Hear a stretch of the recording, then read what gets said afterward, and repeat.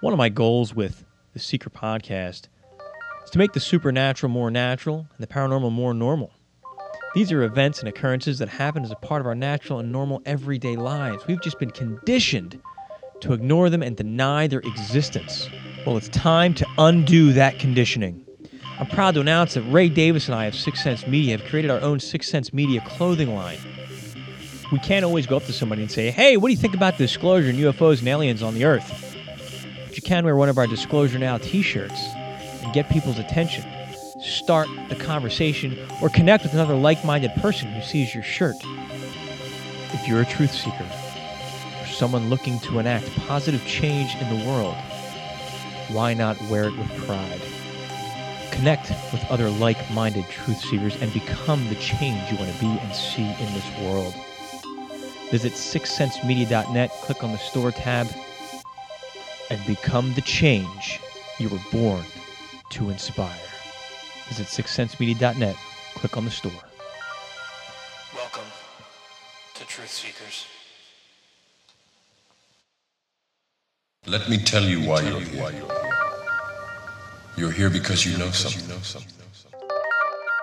What you know you can't explain, but you feel it. You felt it your entire life. That there's something wrong in the world. You don't know what it is, but it's there.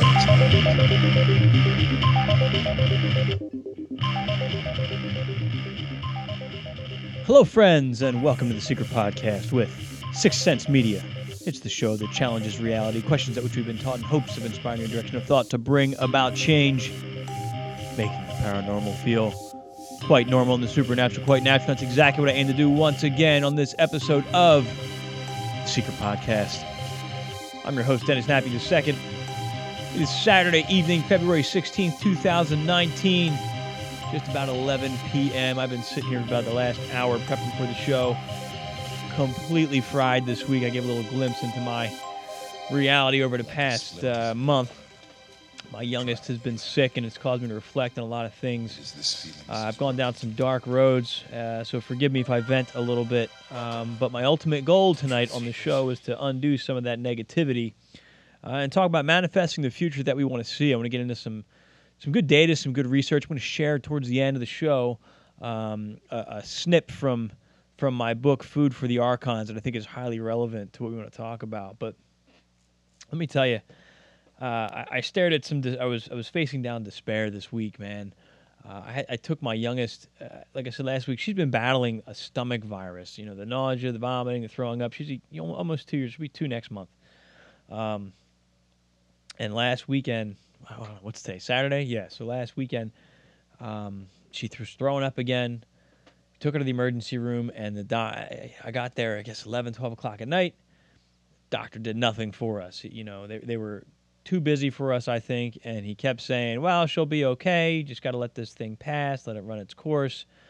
The next day, she stopped eating, and she stopped drinking. And the following morning, she woke up, and her diaper was completely dry, which is a sign of the beginning of dehydration there. So she again threw up, as my wife's on the phone with the family doctor, but here we are on Sunday, or Saturday morning, I'm sorry. And I just threw her in the car, and we did the drive down to the hospital again. And again, the doctor said, oh, she has some tears, so she's okay. And basically what I took from that discussion at that hospital was, well, she's not actually like dying right now. So go home, follow up with your family doctor, but if she gets worse, then bring her back. I asked for blood work. They wouldn't do blood work. I wanted to see what her electrolyte count was. I asked for some other tests to be run. They kept saying, nope, it's not going to tell us anything. So basically they said, just send your daughter home, and we think she'll be okay. But I kept saying, like, she may have had 10 sips of water here, but she's going to, go to the bathroom again in the next hour and lose more fluids, and she's not eating or drinking. But they didn't seem to care. Went to our family doctor on Monday, now a nervous wreck. As soon as I got there, he called the hospital and forced them to admit her. And, we had we went to a different hospital than the one we were at previously, and had a great pediatric unit, and they helped us. We stopped feeding her solid foods. We got her on an IV to rehydrate her, and then after about 24 hours in the hospital, we gradually introduced some solid foods, and her system was able to tolerate it. So we have some follow-up appointments this week. It was very scary, but it hit a lot of trigger points for me with my already frustration with our current medical care in the United States. I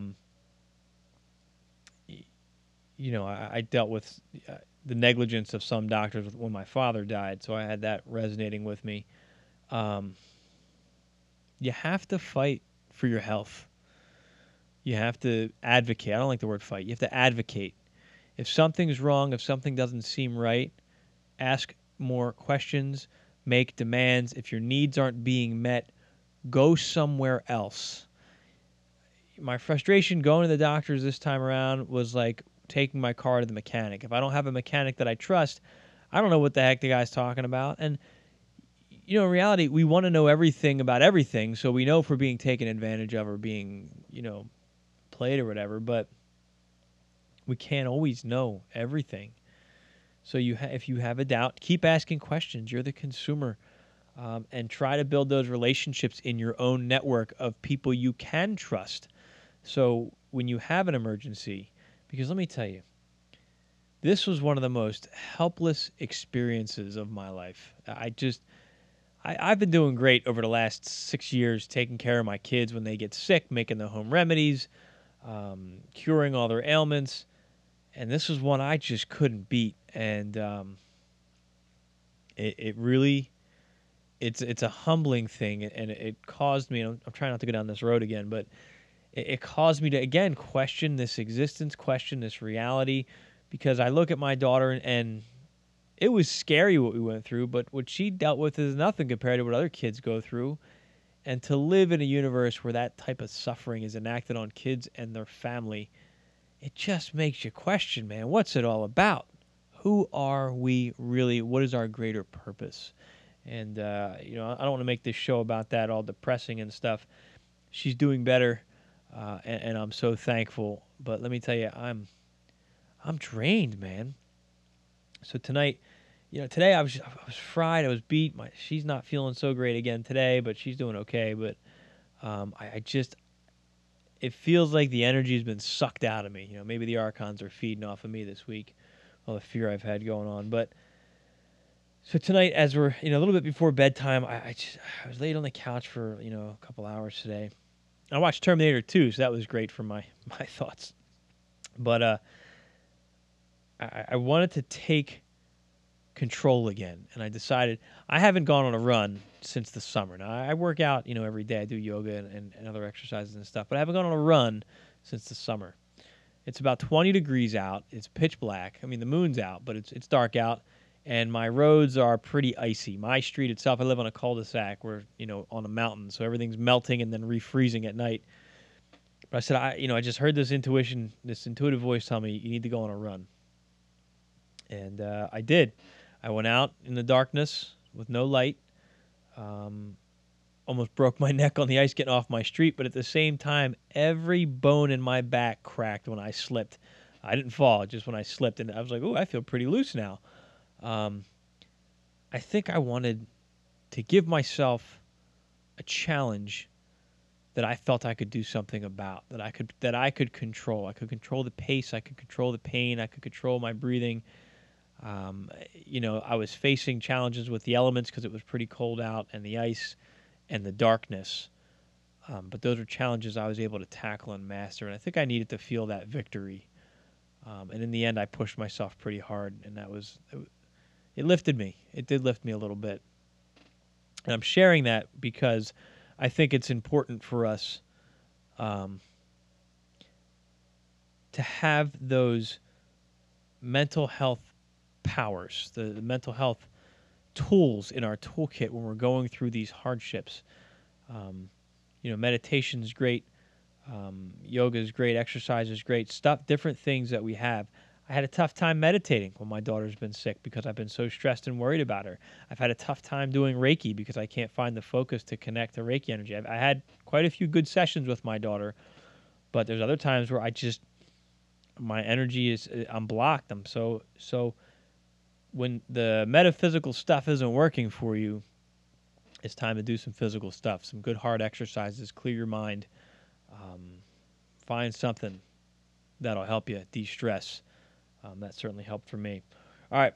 I spent a little more time on that than I wanted to, but let's move on. I have a couple stories here. I have 3 news articles that I want to share. This first one, this came indirectly from Ray Davis. Ray sent me a Truth Stream video, and they covered this article, and I just want to touch on it here because it kind of follows up to what I was just talking about, and it ties into how my dad died and all this stuff.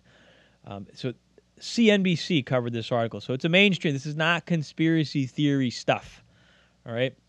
The title is Goldman Sachs asks in biotech research report, quote, is curing patients a sustainable business model? Yes, I read that correctly. They're asking if curing somebody, which is what you claim your job is curing somebody sustainable for business purposes. This is a disgusting article.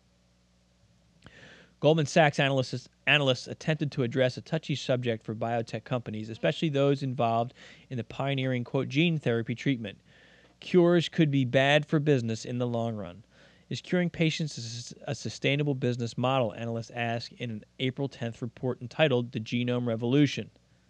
The potential to deliver one-shot cures is one of the most attractive aspects of gene therapy, genetically engineered cell therapy, and gene editing. However, such treatments offer a very different outlook with regard to recurring revenues versus chronic therapies, analyst Salvatine Richer wrote in the note to clients Tuesday. While analyst Salvatine, where are we at? I've lost my place. While this proposition carries tremendous value for patients and society, it could represent a challenge for genome medication developers looking for sustainable cash flow. Richter cited Gilead Sciences treatments for hepatitis C, which achieved cure rates of more than 90%. The company's U.S. sales for those hepatitis C treatments peaked at $12.5 billion in 2015, but have been falling ever since. Goldman estimates the U.S. sales for these treatments will be less than $4 billion this year, according to a table in the report. Gilead is a case in point where the success of its hepatitis C franchise has gradually exhausted the available pool of treatable patients, the analyst wrote. In the case of infectious diseases such as hepatitis C, curing existing patients also decreases the number of carriers able to transmit the virus to new patients. Thus, the incident pool also decreases. Where an incident pool remains stable, e.g. in cancer, the potential for a cure poses less risk to the sustainability of a franchise. The analyst didn't immediately respond to a request for comment. The report suggests 3 potential solutions for biotech firms. Solution 1, address large markets. Hemophilia is a 9 to 10 billion worldwide market. Solution 2, address disorders with high incidence. Spinal muscular atrophy affects the cells in the spinal cord, impacting the ability to walk, off, eat, or breathe. Solution 3, constant innovation and portfolio expansion. There are hundreds of inherited retinal diseases, genetic forms of blindness. Pace of innovation will also play a role in future programs, can offset the declining revenue trajectory of prior assets. Okay, this article is disgusting. I've had some arguments with some people about my trust in medicine. My daughter's experience just only adds to that. But overall, it was a vaccine debate that I've been having. This is why I don't trust vaccines. I'm not saying vaccines are bad. I'm not saying that at all. My kids are vaccinated. What I'm saying is I don't trust the people behind vaccines telling me this is all that's in there. They're safe. They're not going to do any harm. People in power do corrupt things. Am I a wackadoo for saying, well, maybe they'll release a disease into the world and then offer us the cure? David Icke, problem, reaction, solution. I go on forever about this. I'm going to be sending this article to a few people personally because we had an argument not too long ago. All right, this one from Unknown Country. Insect species are going extinct 8 times faster than the Earth's vertebrates. Oh, my gosh. It's not just the bees that are in danger of being wiped out now. A global review of the world's insect population has found that insect species are going extinct in a rate 8 times faster than mammals, birds, and reptiles, and the trend could result in a catastrophic collapse of nature's ecosystems if the current trend continues. The joint Australian-Chinese review has found that more than 40% of insect species are currently in decline, and a third have become endangered. Although the combined mass of insects on Earth currently outweighs humanity 17-1, total mass of this particular class of invertebrates has been dropping by 2.5% per year for the past quarter century. If that rate were to continue unabated, insects could vanish from the face of the planet by the end of the century. That's very concerning, my friends. There's more to this article. I will share it in the show notes so you can read it at sixcentsmedia.net, and it will be in the Seeker newsletter as well. All right, here we go. Here's a little AI fear-based stuff for you. It's AI development. This is from futurism.com. New robot is on the path to machine self-awareness, says the creator. We believe that this ability is on the path to machine self-awareness. Researchers at Columbia University say they've built a robot arm that can construct a self-image from scratch, a capability they frame provocatively as a step toward machines that are truly self-aware. This is perhaps what a newborn child does in its crib as it learns what it is, said Hop Lipson, a professor of mechanical engineering who worked on the robot in a press release. We conjure that this advantage may have also been the evolutionary origin of self-awareness in humans. While a robot's ability to imagine itself is still crude compared to humans, we believe that this ability is on the path to machine self-awareness.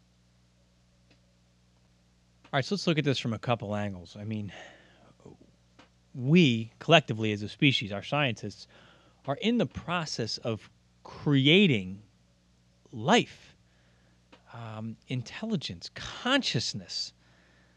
That's a powerful thing to do. And this robot, this arm, is becoming self-aware. And the article goes on to talk about, as they're watching this process of awakening, we're learning about ourselves. And as I'm following these articles, I'm learning about ourselves. And I really think, let's take the old debate, evolution versus creation. I think it's a combination of the two, honestly. But if you take your creationist point of view and you put the mad scientist spin on it, or you put the Anunnaki spin on it, or the ancient alien spin on it, I say it all the time, it's kind of what we're doing right now. We're creating life to serve us. And I think that's why we were created. We were created for some specific purpose. And although we think, I know I exist, I think, therefore I am, quoting some Descartes here, right? I don't know that we're self-aware. In the email that I shared last week, we talked about that, that self-actualization. That I think some of us are on the road to becoming self-aware. But I know, sometimes I'll do what I feel is a great show, and I think, yep, we got this, and then I'll go out and I'll meet people, or I'll talk with people, not about anything that I cover on the show, just about life in general. And their focus is, 9 to 5. Their job doesn't require a lot of thought. And there's nothing wrong with that. But they're not doing anything in their life where they're being forced or choosing to grow any further intellectually. They'll watch the 5 o'clock news every night and accept what's told to them. And they look forward to maybe their days off on the weekend and getting drunk and whatever. They have these routines, and their life exists in that bubble. And if you start talking to them about, hey, AI software, we're living in the Matrix, and we're being visited by other intelligence that are not human, that have some kind of role in human affairs, they don't want to hear that. So there's a large population of people who aren't on that journey. And I don't mean that in a condescending way. I honestly, sincerely don't. But there's some of us who are on that journey. But I don't think we're there. And I've spoken to some people who have seen some wonderful things as they expand their consciousness. but I don't think even they're fully self-aware. I think we're glimpsing. I think the most advanced seers, the most advanced travelers and explorers into human identity have gotten a glimpse. I think we have an understanding. I say we. I don't mean I'm in that category, but we collectively, us truth seekers out there, I think we have an idea that I'm more than this, but I don't think we know what this is. I don't. Sometimes I think I do, and then I realize I'm being an idiot for thinking that I know anything. But I think that's important. I think that's important. And I think that as we watch AI develop, I think it can inspire a lot in us. But again, obviously I have my fears. Again, after watching Terminator 2 today, what a great movie that is, man. Hasta la vista, baby. Good movie. I'm trying not to feed into those fears tonight, which is, I guess, how I'll segue into kind of what I want to talk about and building a better future. Actually, but before that, I'm looking at my notes here. I got to make one comment. I try not to get too political here. But with this national emergency that Trump is declaring, again, I think we're looking at problem, reaction, solution. But it goes against checks and balances, man. Whether we need the wall or not, you can't just get mad and do what you want. You have to have the approval of Congress. There's checks and balances for a reason. And when you're not following that, and I'm speaking to Trump supporters and Trump haters as well. There's a way to do it and there's a way not to do it. Whether you agree with the wall or don't agree with the wall, we have checks and balances to make sure not one person doesn't step in and just do what they want. We need those checks and balances. So if you are a Trump supporter, and that's okay, that's your right, that's your choice, and I support you and honor you for that choice, please make sure we're following the rules. Otherwise, we're going to walk into a much more dangerous situation, in my opinion. All right. I don't really want to talk negative stuff anymore. I've been thinking a lot about what we've been covering. Been tracking the UFO stuff. That could be good, that could be bad. But there's bad stuff in the past of the UFO stuff. It's exciting, it's interesting. And we've been tracking the AI development. And I've been talking with Edward Riordan and the remote viewing data coming out of there as well. We've been doing some really good analysis here and putting things together. And the world, the future, based on this coverage, not looking too great. Edward gives us 3 to 4 years based on his data that he's obtaining through remote viewing. And again, he's on a team with some of the top remote viewers in the world, some of the best there are. So his data I would consider credible, worthy of our attention. I do have some questions about it. And I have some questions that I think we need to get a better understanding of, back to who are we? What is our power? What is this reality? I was listening, Ray sent me a Secure Team interview with John Hogue from the other day.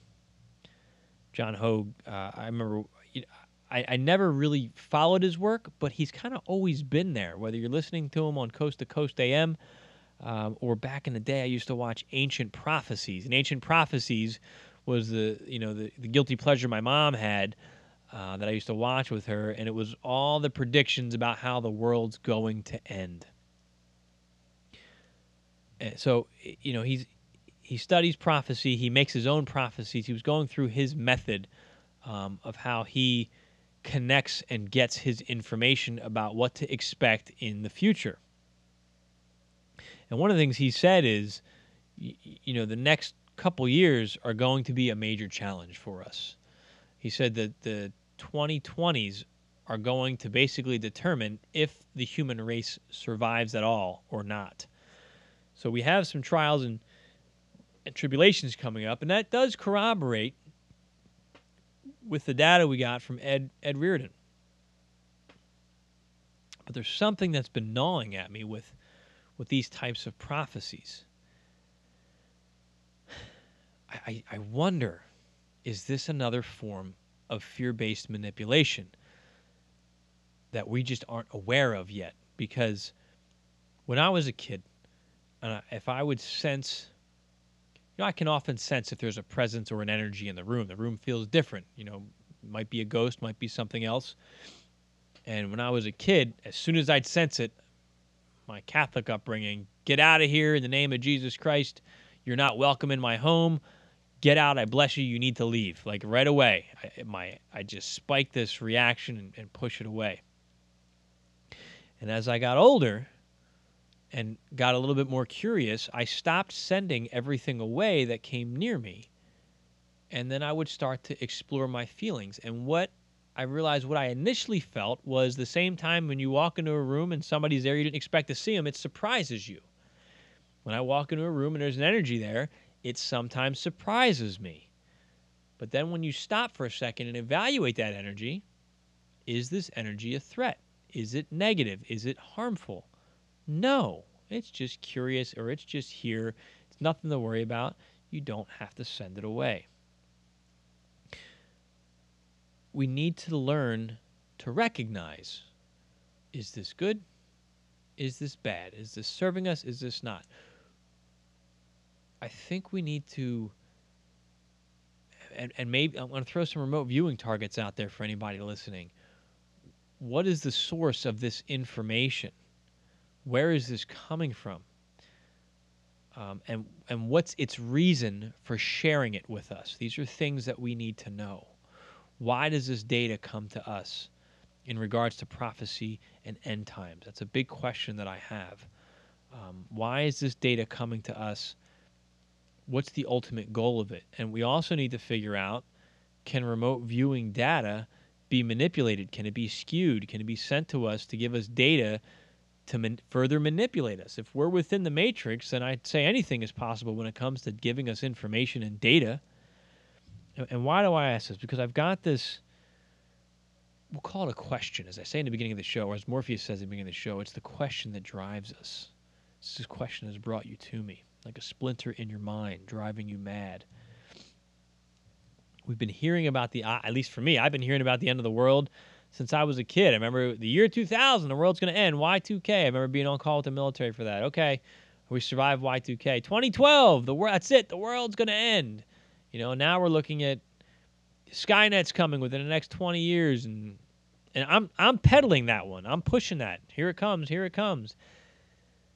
Does that mean scary stuff isn't going to happen? No, because it's possible that sometimes when you look at the future, you change the future because you're able to make different decisions. So, and they addressed that in the Terminator series. They said, we didn't stop the judgment day, we just delayed it. Maybe that's what we're doing when we look at the future. We say, all right, we're going to take steps to delay it, but maybe it's inevitable. As he said in The Matrix, it's inevitable. That wasn't a good impression, but these are the questions, again, for my analysts out there, for my researchers, for my taskers, my target taskers in the remote viewing world. Can we get some data on this if we don't have it already? Where is the information? I'll say it again. Where is the information coming from? What's the objective of whatever that source sharing that information is? I just wonder. I know sometimes maybe we're just looking at events, but I wonder if it can be skewed. I think we need to put together some targets like that. And here's why. John Hogue said something in his interview on Secure Team with Rex. He says we're moving forward in time, in our perception of time at least, but we're looking in the rearview mirror. We're looking, as we're driving forward, we're looking at what happened in the past, and therefore we're expecting that we think that's what's coming ahead in the future. And it just becomes a cycle. Now, if you study history longitudinally, is that the right way to say it? Longitudinally, long term, whatever. If you study history, history repeats itself.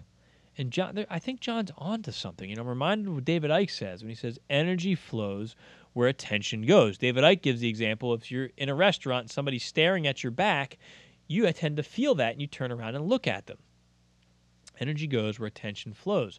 I've done a lot of shows covering how, we're conscious creators. I've talked about Hollywood, and the reason why Hollywood puts this stuff out here maybe is to plant the seed so then we can consciously start to manifest what Hollywood's putting out there.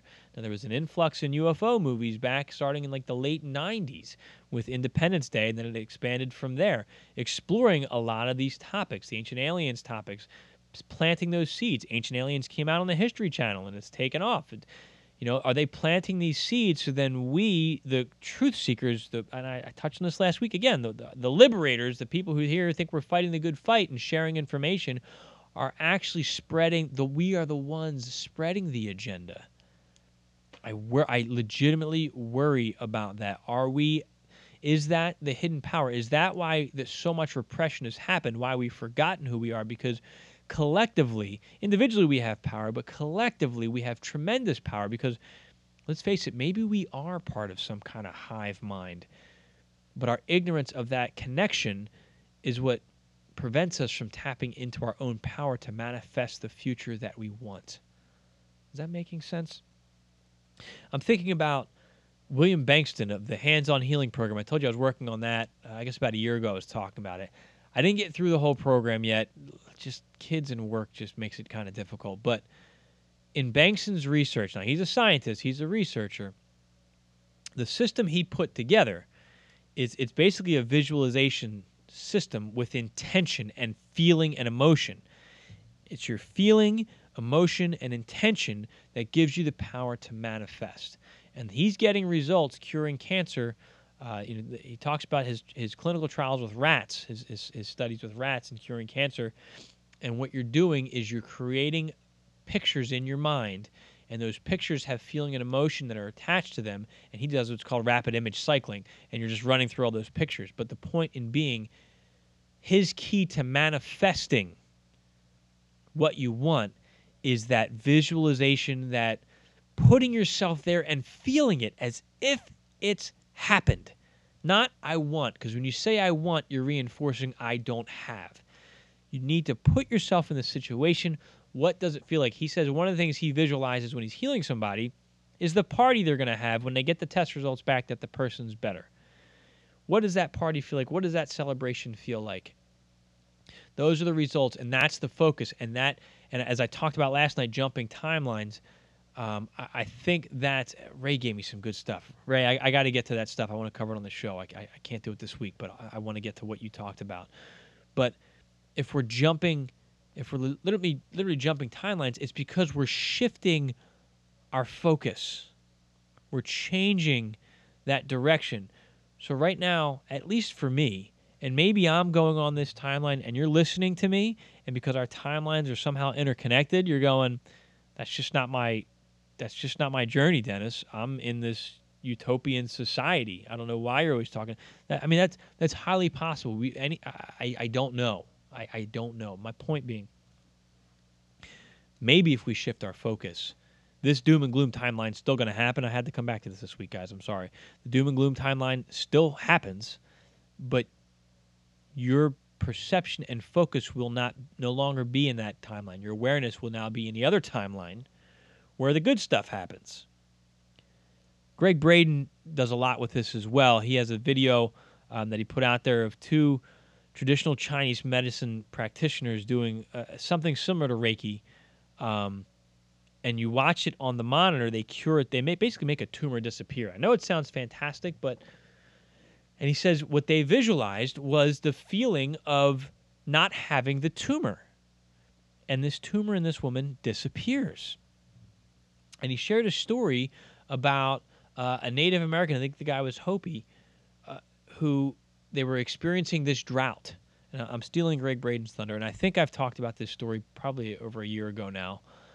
But he said the guy went to he said, we need some rain. I need to go do a rain prayer.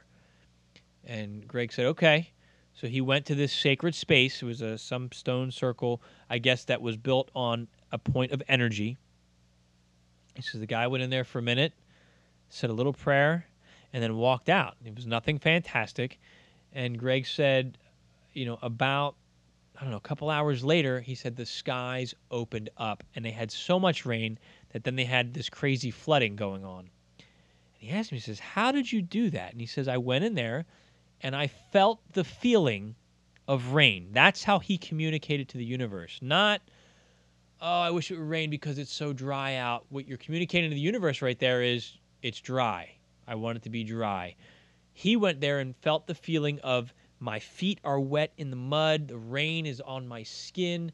Those are the feelings that he invoked in himself. And that, if we're in some kind of matrix, that is what the system can read from you, what your intention is. That's how we can communicate. Let's think about this. If we go back into the biblical tales, if we are truly the guardians of the garden, the gatekeepers of the garden, the tenders, that's the word I'm looking for, we're assigned to tend the garden. If this earth is the garden, then maybe we do have the ability, initially maybe we had the ability to communicate with this garden, but we've lost that connection.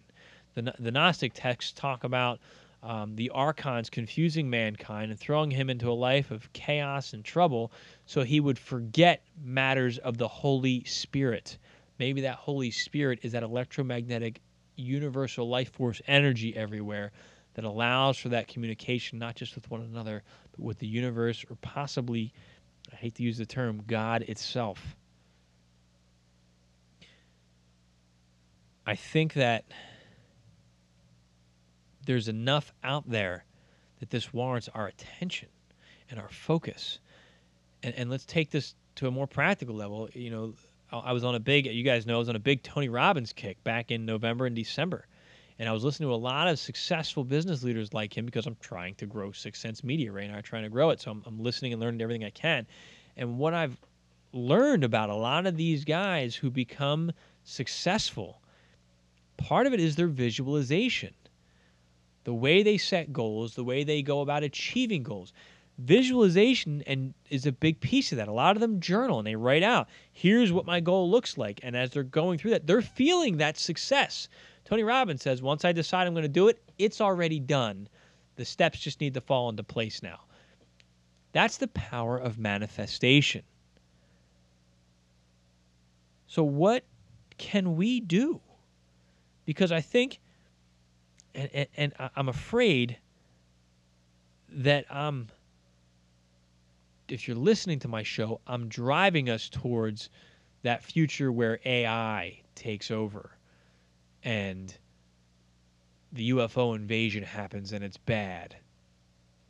But what I want to do is, I like covering that stuff. It's interesting, it's enjoyable, and I think it's important to understand the potential harm that could be out there. But I think to protect ourselves, to counteract that potential negativity, and to change the agenda of what we're seeing through the fear-based negativity media companies that are out there, we need to do our own visualizations. We should be meditating every day as it is. Meditation is difficult for some of us, but it doesn't have to be. There's plenty of courses and training programs out there and apps that you can get. You don't always have to just sit there and try to clear your mind. That's almost impossible to do. There's different ways you can learn to meditate. Practice every day. Find a system that works for you, and then start expanding on that. As part of your meditation, work on visualizations. Visualize the future that you want for yourself, for your family, for your community, and for the world. Visualize it.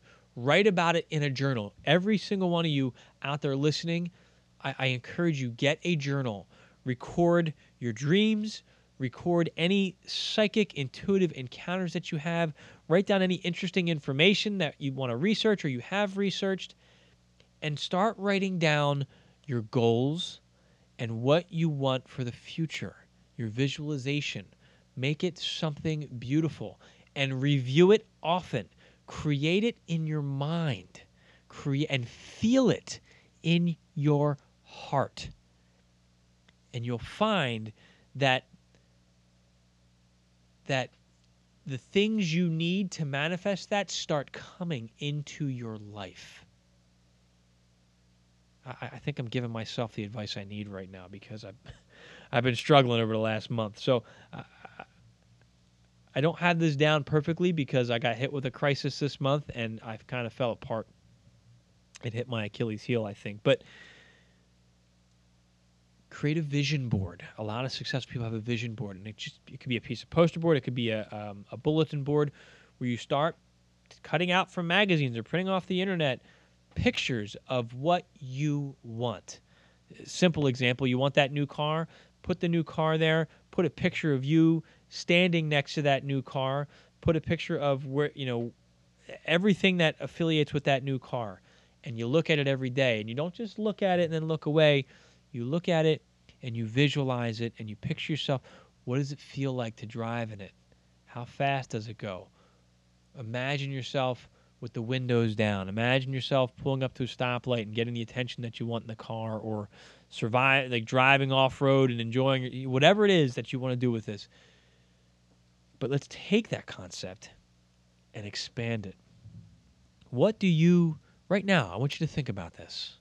If you're not driving, close your eyes for a minute. What do you envision for your future? Where do you see yourself tomorrow? Where do you see yourself in a week? Where do you see yourself in a year? 5 years? How about 10 years? Anything is possible. So ask yourself again, if you could do anything you wanted, be anyone you wanted, where are you tomorrow? Where are you next week? Next month? Next year? In 5 years? And in 10 years? Think about that and write it down and read it every day. Right now, I'm staring at a big whiteboard I have where I wrote down all of those goals. And I was doing it every month. I was updating my monthly goals every month until my daughter got sick, and then I kind of just fell apart. But I still got my 1 year, my 5 year, my 10-year goals, which I need to get back to focusing on. That needs to be a part of your daily ritual, your daily visualization, your daily meditation. I just want you to picture the world that you want. And not just, I want that. Picture how it feels while we have it. I can't stress that enough. Sorry, I got going, and I almost forgot that I promised I'd share some of my book. This is from a chapter talking about how we can access our full power. I'm just going to read an excerpt from it, and I think it'll drive the point home that I'm trying to talk about here. As Friedrich Nietzsche once stated, whoever fights monsters should see to it that in the process he does not become a monster. And if you gaze long enough into the abyss will gaze back into you. Presently, many scream for revolution. They take to the streets and proudly shout in support of their cause or in opposition to their oppressors. Although their reasons may be benevolent, their pursuit of change builds tension and conflict. It charges the surrounding energetic atmosphere with stress and negativity, infecting those who come into contact with it, spreading negativity like an airborne virus. Although intentions may initially be noble, the rage of negativity blinds the masses from their benevolent objectives and festers like a plague. Revolutionaries and advocates for change may one day find themselves using the same tactics they are protesting in order to fight the oppressors using such tactics. In essence, they find they have become the monsters they are fighting. This could in part be connected to the electromagnetic field of emotion. If one was to gaze into this abyss of emotional energy long enough without grounding themselves in awareness and positive emotion, the abyss of emotion may then gaze into them and affect their thoughts, feelings, and actions while also creating a plethora of loosh in the process. When advocating for change, we should consider creating the change we want instead of fighting the force of oppression, for as Dr. King stated, darkness cannot drive out darkness, only light can do that. Hate cannot drive out hate, only love can do that. Hate multiplies hate, violence multiplies violence, and toughness multiplies toughness in a descending spiral of destruction. The chain reaction of evil, hate begetting hate, wars producing more wars, must be broken, or we shall be plunged into the dark abyss of annihilation, end quote. In order to bring about peace, we need to become peace. We need not fight evil, for in doing so, we run the risk of committing evil acts and becoming evil ourselves. Imagine a world where each individual town and municipality employed a small population of meditators. Their job would be to focus on peace and cleanse the energetic fields in their given area. As we explored in this chapter, imagine if this technique was taught and practiced in all schools. The positive flow would be overwhelming and may play a major role in the reduction of conflict and suffering. It may eliminate the desire and even the need for protest and instead produce harmony among communities. Violence begets more violence. What can peace produce? So that's one of the main goals of my book. And if you've been listening to the show, this makes sense. But I'm building to this power that we have throughout my book. Like I said, it started as a book of despair. We're helpless. There's nothing we can do. But what if we're not? What if we really do have this power? And it's easier than we think, but we need to learn to disconnect and ground ourselves from the bombardment of negativity and fear that we are constantly thrown. So I try every show, when I cover the negative stuff, I don't always get to do it because I get sucked in, to try to ground us with the good that could come from it or how to redirect it and avert it. And I need to focus more on that. So that's something I need to work on for all of you, and I think for all of us. Remember, the Maharishi Effect tells us 1% of meditators is all that is needed, or all that is needed to impact positive change in a given environment. Okay? I hope this show is empowering for you truth seekers out there. We may be facing some scary stuff, but we don't need to be afraid if we can know thyself and access our true power. I do believe. I truly believe. Otherwise, I wouldn't be doing this. Believe me, after the week I had, it took a lot of my remaining strength to do this show tonight.